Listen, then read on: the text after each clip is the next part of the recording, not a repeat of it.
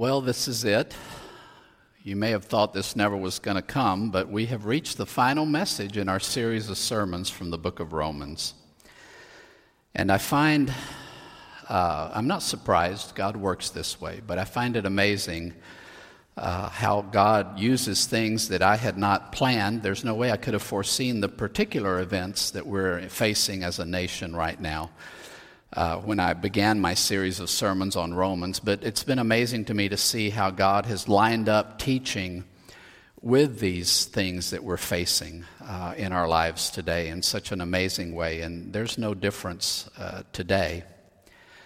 I believe the passage we're looking at today and concluding our series of sermons on Romans is going to speak very clearly to some of the things we're facing as Christians in our nation right now. So we're finishing out our series of sermons from the book of Romans, the righteousness of God revealed. And I want to remind you, that's really the overarching theme of this whole letter, that God in the gospel is bringing right back to a world that is wrong. And not just the whole world, but praise God, to me individually. He is bringing His righteousness to bear in my own life and making right what is wrong in me individually, as well as across all of creation. So let's look at Paul's concluding words, and I believe I think what he's talking about here and what I would like to highlight about these verses.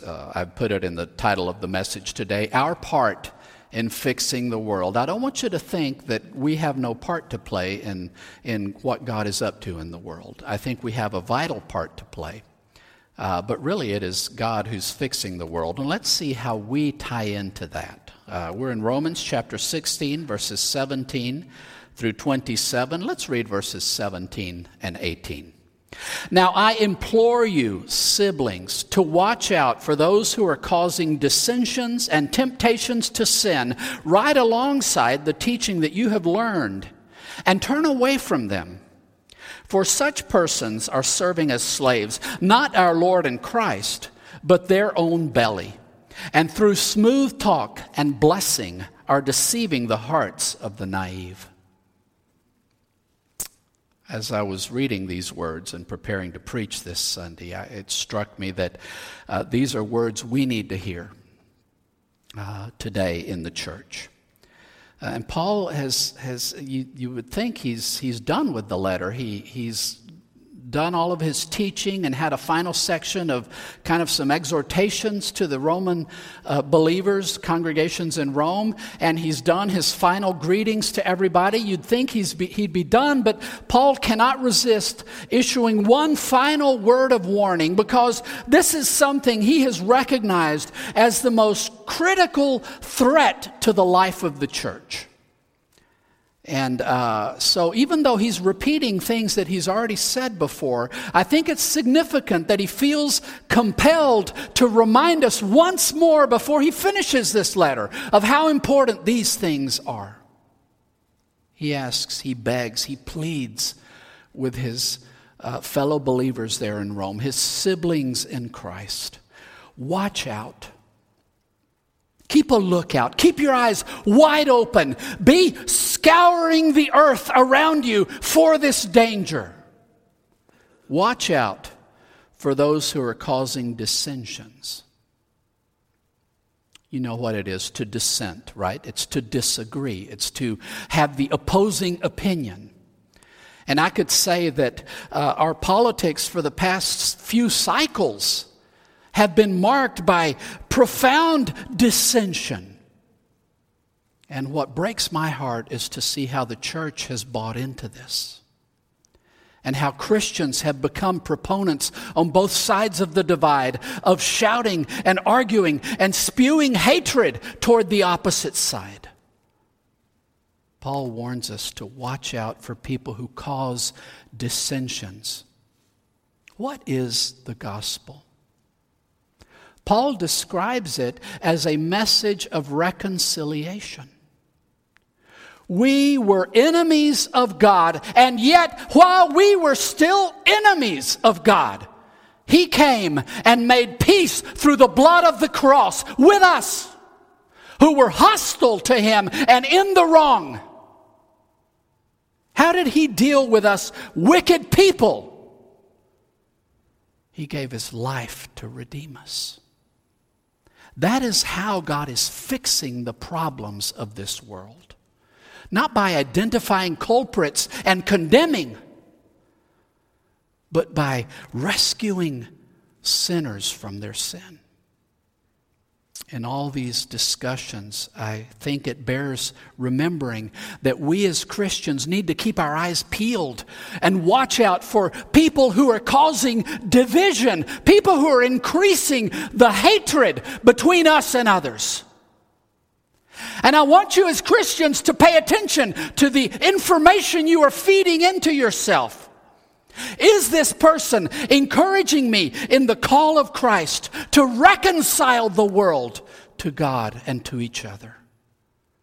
Or is this a voice calling for hatred, for demonizing, for condemning those who are of a different opinion than myself? There are plenty who are causing dissensions, who are trying to divide and separate and identify the ones who are right and the ones who are wrong. And I'm not trying to say that the gospel does not identify us as in the wrong, and it does not present to us truth. But the means by which God is fixing the problem is not merely identifying us as sinners, but actually redeeming us from sin. Bringing us in, not pushing us away. And Paul says that people who are doing this, and of course in Paul's day, the big threat was this great divide he's been dealing with throughout his whole letter between Jewish Christians and Gentile Christians. And when Gentiles have come to the faith in Christ, they have so much to leave behind of their previous way of living. They have to learn a new way of living. They have to leave behind things like sexual immorality, things like magical thinking, and the belief that certain spells and incantations allow them to control the universe, and that they can manipulate the world and issue curses on their enemies and hate their enemies and love those who benefit them. And they're learning that there is no way to get a handle on God, that all we can do is surrender to His goodness and allow Him to bring us where He wants us. The Gentiles are having to give up the mechanics of magical thinking and the sexual immorality that comes with their self-centered lifestyle, and they're having to relearn a whole new way of living where they're living not for themselves but for others, learning to not hate and destroy their enemies, but to love them and serve them. Jews are having to learn as they come to Christ that thing they thought was the center of everything, the law of Moses, is not God. And that the Messiah has come to fulfill and complete the law, and that therefore the law now becomes a servant of Christ. And that Christ is the sovereign to whom they have surrendered. And Christ has radically reapplied their understanding of the law so that dietary laws are now understood differently. Sabbaths and holy feast days are understood differently. Even the sacred ritual of circumcision is being interpreted differently now in light of Christ, because Christ is all. And they're having to come to grips with the fact that the law is no longer the centerpiece of their walk with God. And Paul is sympathetic to both sides, and he knows how the enemy uses these differences to try to split us apart. And the Gentiles are focusing on one aspect of the gospel, and the Jews are focusing on a different one. Does that sound familiar to you? There are Christians who are so worried about how we treat immigrants and about how we treat the poor and how we give dignity to every human being. And they are leaning to one side of the political divide. And there are Christians who are concerned about morality and honoring God and marriage and sanctity of life. And they find themselves on the other side. And we have people on both sides. What are the voices calling for dissension rather than unity and healing? Paul says that these voices create temptations to sin. The idea is you're doing good, you're doing right, you're walking in Christ, and these guys come alongside and start whispering in your ear, and before you realize it, they have tripped you up. And you are now not doing what honors your Lord. You are doing something else. You have been tripped up and led into sin. And he says that they do this right alongside the teaching that you have learned. So we have this true gospel we have received, and these voices come right alongside that. And they talk about Jesus, and they talk about holiness, and they talk about truth and everything that is right, but at the same time they're whispering poison into our souls. Right alongside. And here's the way we combat this danger. It's right alongside the teaching we have learned. Go back to what God has said to you. Go back to the Bible. Go back to the gospel. Go back to Jesus and how he gave us the hermeneutical key, the Rosetta Stone for interpreting all of Scripture, when he said that all the law and the prophets, the whole Scripture, hangs on these two commandments.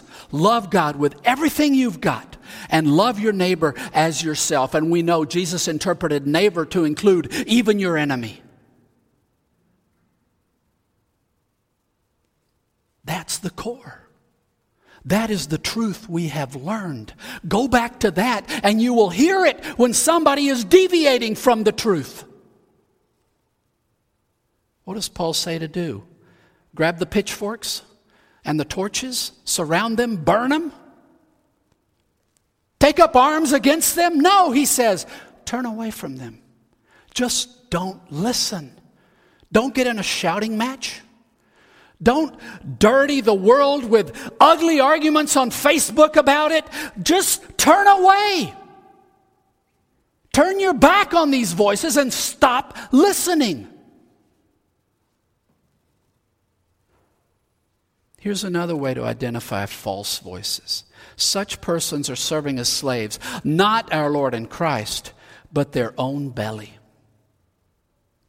Consider when you're listening to somebody and you're sensing that this is causing you not to love your enemy, not to be wanting to lay down your life for their rescue, but to push them away and exclude them. If that's what you're sensing, ponder for a moment, is this person's message to me calling me to give up my life for others? To take up my cross? To surrender all in the calling of Christ?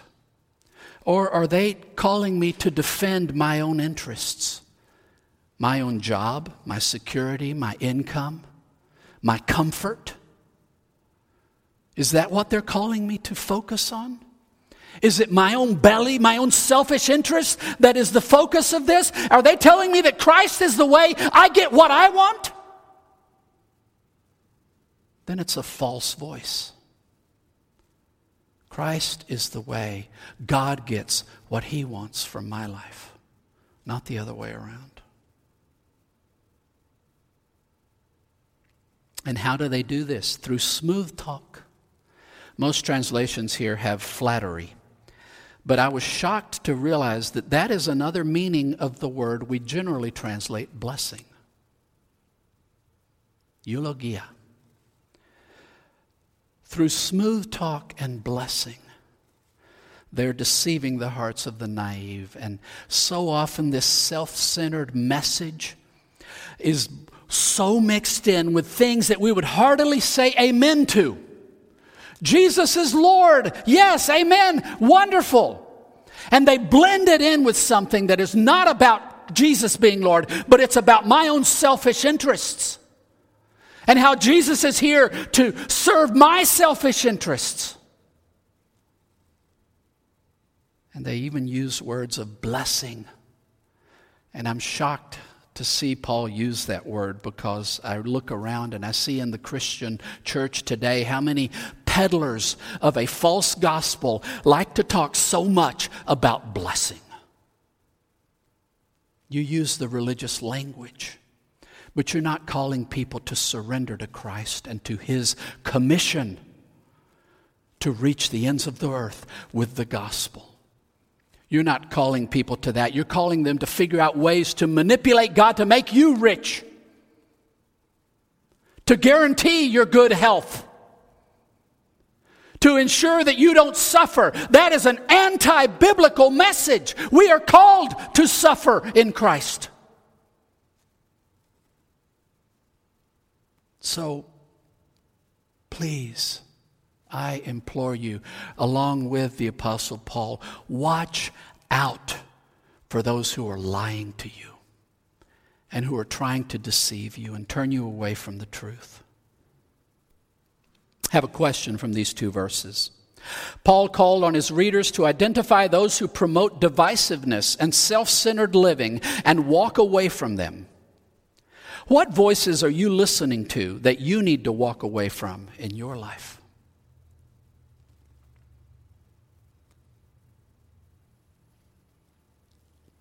Let's keep reading verses 19 and 20. For your obedience is known to everyone. Therefore, I rejoice over you. But I want you to be wise to what is good, yet innocent to what is evil. Now the God of peace will annihilate the enemy beneath your feet in short time. The grace of our Lord Jesus be with you.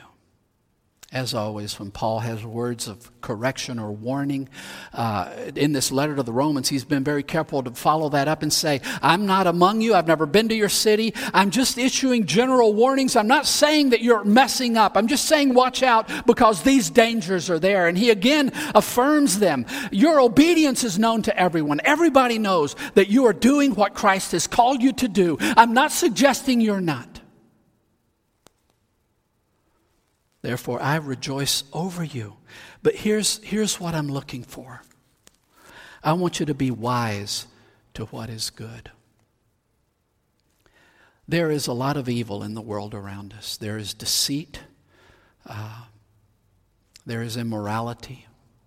There's selfishness. There is abuse. There's horrendous evil in the world around it. How do we defeat evil? Paul has already talked about this earlier in the book of Romans. Do not be overcome by evil, but overcome evil with good. How do we combat evil? We combat evil with good. So Paul says, what I want you to be is wise to what is good. When it comes to what is good, I want you to be geniuses. In the most complex of situations where finding what the good response is might be extremely difficult to tease out. I want you to zero in on where God is and what goodness truly amounts to, and to focus in and know exactly what is good and do the good despite what everybody else might be whispering in your ears. And when it comes to evil, I want you to be innocent. I want you to be babies. I want you to be gullible, naive, know nothing about it.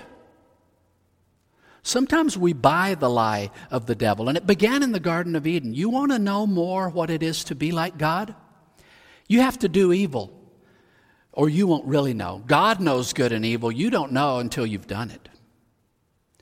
If you do this, you'll be more like God. We still hear that idea today. That sometimes, you have to be savvy. You kind of have to know how the world works. You have to not be naive, but, if they're playing dirty, then sometimes we got to get dirty too. You just got to get down in the muck and do what you got to do. And the ends ultimately will justify the means because you're doing it for the righteous purposes of God. And even though Jesus rebuked Peter when he used the sword to defend his life, we find Christians advocating taking arms to the Capitol and changing our elections. Even though in Romans we read that we are to submit to every earthly authority that God has instituted, we hear talk of overthrow of the government. And we're expected as Christians to buy into it. We don't accomplish the good of God using the world's evil means. That's the way the world exercises power, through weaponry, through armies. You know how Jesus established the kingdom of God? When they tried to make him king by force, he went away. He refused to make political alliances among the powerful. He refused to curry the favor of the powerful elite.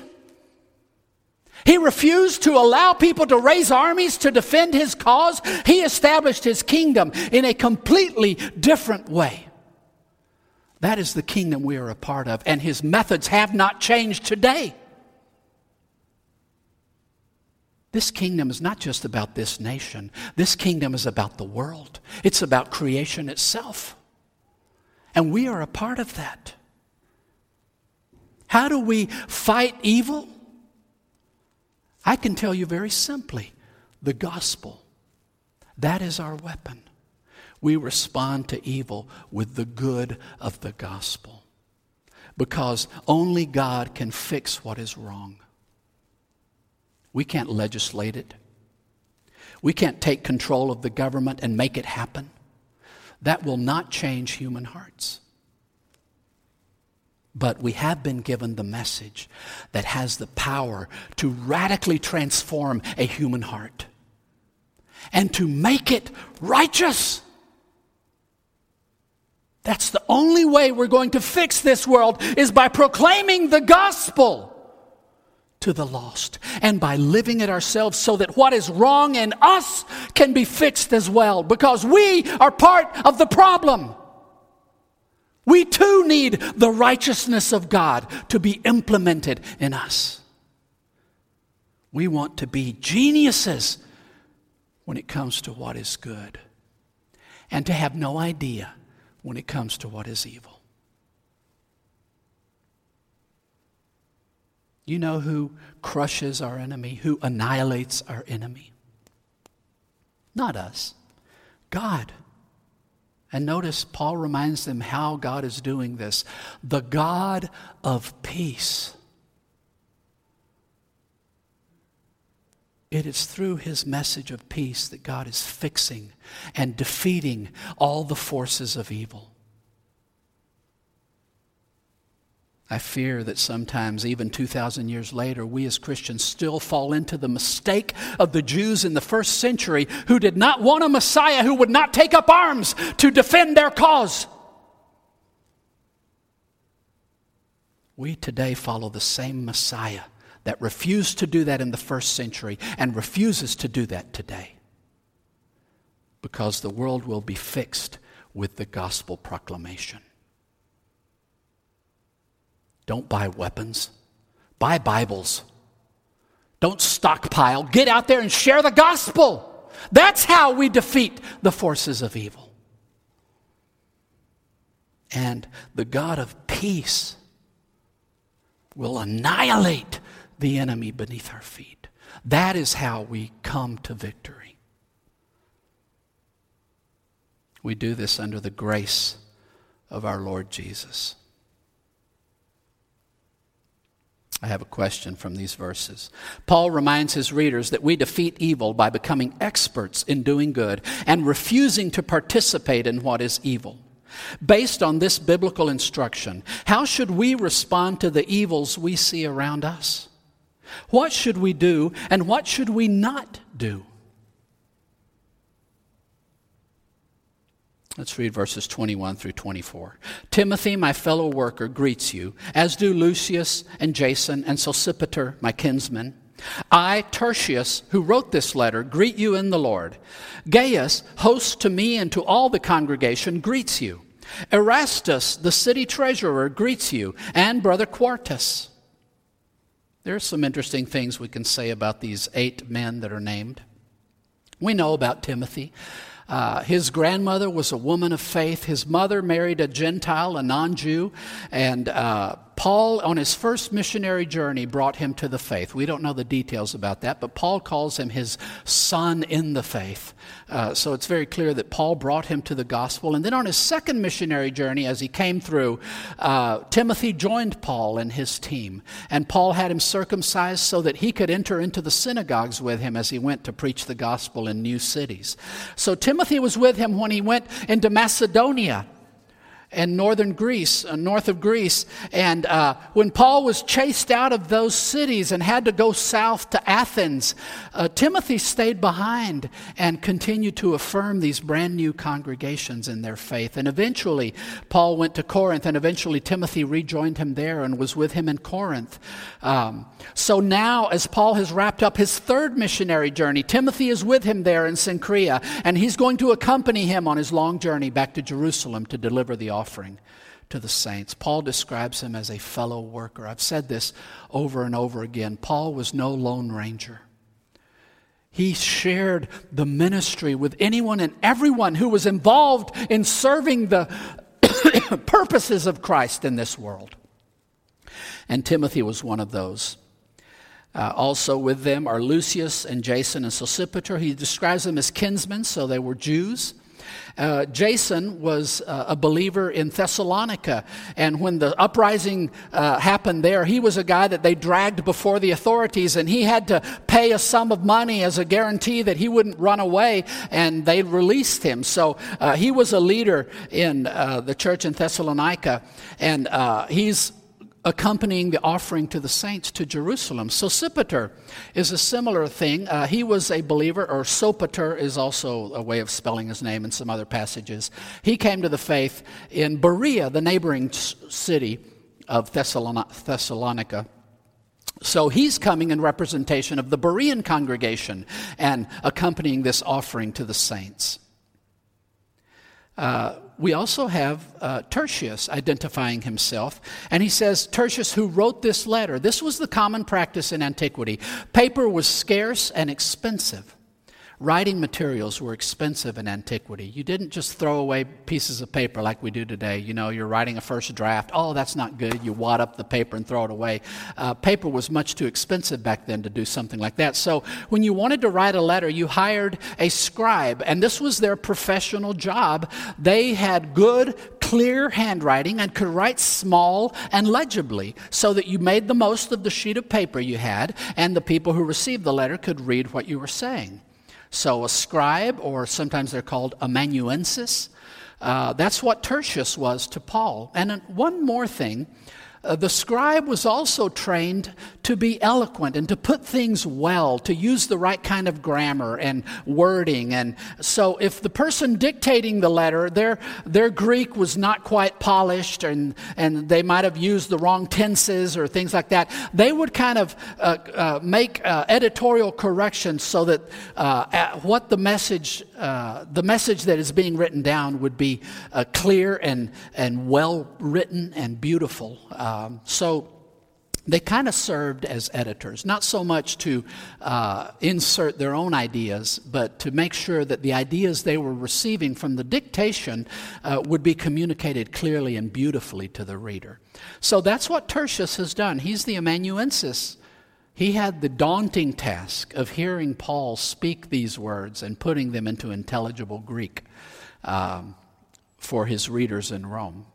He greets them in the Lord. The fact that he identifies himself probably points to the fact that, and of course, he greets them in the Lord, that he was a fellow believer. Normally, a scribe wouldn't identify himself. He would just do his job, and the letter is the person who dictated it. But he greets them in the Lord. Then we have Gaius. There are a couple of people with this name, but the one we're talking about here must have been the one who came to faith in Corinth, because Paul in 1 Corinthians talks about how, I'm so grateful I only baptized personally a handful of you. Gaius is one of those that Paul had baptized personally in the city of Corinth. And he must have been of some means, because he's hosting a congregation in his home. So he must have a larger home. Also another leader in the area, Erastus, the city treasurer. There are some other Erastuses mentioned, but the fact that this one is city treasurer in Cenchrea points to it being a different one than other ones that are mentioned. But he's a man in some position of influence in the city of Cenchrea. And finally, Brother Quartus. We don't know anything about him. One little oddity you might find interesting, and this really is just kind of a curious thing. Tertius means third, and Quartus means fourth. So probably Tertius was the third son born to a Roman family, and they gave him the name Tertius. And Quartus was probably the fourth son born to some Roman family, and they named him Quartus. If you've ever seen, I'm forgetting the name. There's a fantasy movie where all the characters are named 1 through 7, Primus, Secundus, Tertius. These are all people who have been sharing in the ministry with Paul. Not only Timothy, people like Timothy who have gone with him, starting churches, affirming them, strengthening them, then going back, and he continues doing this throughout the rest of his life. But people who have been serving in congregations and are now taking a whole chunk of time out of their lives, probably a year, to travel with Paul to deliver this offering to Jerusalem. Consider how committed these people are to the cause of Christ and to seeing that the body of Christ is brought together rather than divided. Would you put your life on hold for a year and gather a generous offering to help people on the other side of the world who don't really like you? That's what these people are doing. Because they have understood that there's no higher calling in life than the gospel, and that full-fledged pouring ourselves into this gospel life and sacrificing anything that must be sacrificed to pursue it is the way in which we participate in God's victory over evil. I have a question from these verses. As Paul writes this letter, he is with 8 others who share in his ministry. How should we work to ensure that ministry is a shared reality in our lives? And finally, some words of blessing, verses 25 through 27. Now, to the one who is able to strengthen you, according to my gospel and the preaching of Jesus Christ, according to the revelation of the mystery that has been kept for timeless ages but has now been disclosed, and through the prophetic scriptures has been made known in all the nations, according to the directive of the eternal God into the obedience of faith. To the only wise God, through Jesus Christ, be glory into eternity. Amen. Paul reminds them that there is one who will strengthen them. And Paul does not know this, but within a decade, Nero is going to unleash a horrendous persecution on the believers in Rome who are receiving this letter. He's going to kill many of them. He's going to burn them in the streets at night as lamps to light up the streets. He's going to make them the focus of his hatred and scapegoats for his own burning of a portion of the city of Rome because he wanted to rebuild part of it. This horrendous abuse of power and all these things that are coming upon the Christians, Paul has no way of knowing, but he knows that whatever lies ahead, they will succeed because Christ will give them the strength they need. The Christians survived Nero. You know what? The church survived every wicked Roman emperor. You know what didn't survive? The Roman Empire. You know how the church defeated the Roman Empire? By spreading the gospel. So God is the one who strengthens us for this task. How does he strengthen us? And Paul says 3 things, according to, 3 times. We are strengthened according to Paul's gospel and the preaching of Jesus Christ. How do we find strength for the task at hand of rescuing the world from evil? We do it by living the gospel and proclaiming the gospel. We do it by embracing this process of transformation by which God is bringing His righteousness to bear on us and making right in us all that is wrong. And by preaching Jesus Christ to the world around us, because that is the only thing that has a prayer of fixing the problem in their lives as well. How are we strengthened? According to the revelation of the mystery, God has revealed this grand mystery for timeless ages. Humankind has been wondering, when is God going to fix all of this? Everything is a mess. The world is in chaos and wickedness is everywhere. When is God going to fix it all? And the whole Holy Scriptures, the prophetic Scriptures, pointed forward to God sending a Messiah to bring it all to right. That has finally been known. We are so fortunate to live the other side of Christ, where we see clearly how God has dealt with the problem of sin and evil. We are strengthened in accordance with this mysterious gospel that God had been talking about for millennia and that has finally come to pass. We are strengthened according to the directive of the eternal God into the obedience of faith. This is what we're calling people to. Not to obey any human figure, not to obey any human government, not to obey any ideology, but to obey Jesus Christ as Lord.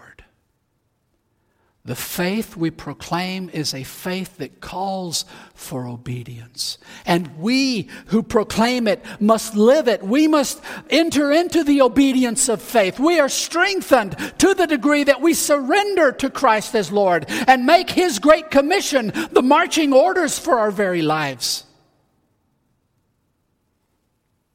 That is how we are strengthened for the task. By carrying out the directive that we have received from the eternal God. You know what Paul's talking about there? He's talking about the Great Commission. We have been issued a directive by God Almighty, come to us in the flesh. He said, go into all the world and make disciples of all nations, baptizing them in the name of the Father and the Son and the Holy Spirit, teaching them to observe all that I have commanded you. We are strengthened as we pursue that.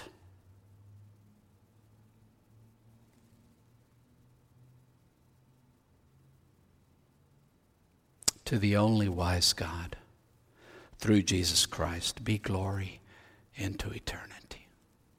God deserves all the glory. He alone has redeemed creation. He alone has redeemed me. And I will spend eternity giving Him glory for that. Amen. I have a final question. Paul reminds us that God is saving the world and that the gospel is how He is doing it. How should we avoid distractions and focus on living and sharing the gospel in our own lives?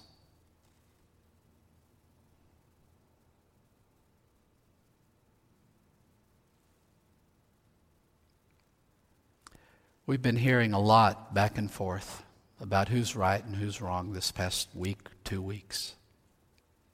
Who's lying, who isn't. What's commendable, what's deplorable. You know, in the end, none of that is going to matter. This whole nation could fall, crumble to the dust. It still, in the big scheme of things, would not be but a blip. Look deeper. Look higher. How is God fixing everything that is wrong? Not just in this nation, in the world, in the cosmos. How is God bringing everything back to right? Through this message of forgiveness and life. I want to remind you, if you follow Christ, that that is what your life is about. Everything else is immaterial. by comparison. That your directive for living is to reach the world with the gospel, that you are living fully yourself. And that you will not allow anything or anyone to distract you from that. Let me close with a word of prayer. Lord Jesus, thank you for rescuing us. We were your enemies. We were hateful. We loved ourselves. We did not love you, God. And yet you loved us. You pursued us. You emptied yourself of glory and assumed servanthood for us. And you purchased our peace at the cost of your own life. Thank you, Jesus, for reconciling us to yourself. And Lord, may we never forget just how unworthy of you we are. May we never look at the lost around us and despise them for being lost. But may our hearts be broken for their condition as yours is, God. And Lord, you are saving the world. Help us to join you in that task and give us the wisdom to identify false voices that would divert our attention from what you would have us do. We love you, Lord Jesus. It's in your name we pray. Amen.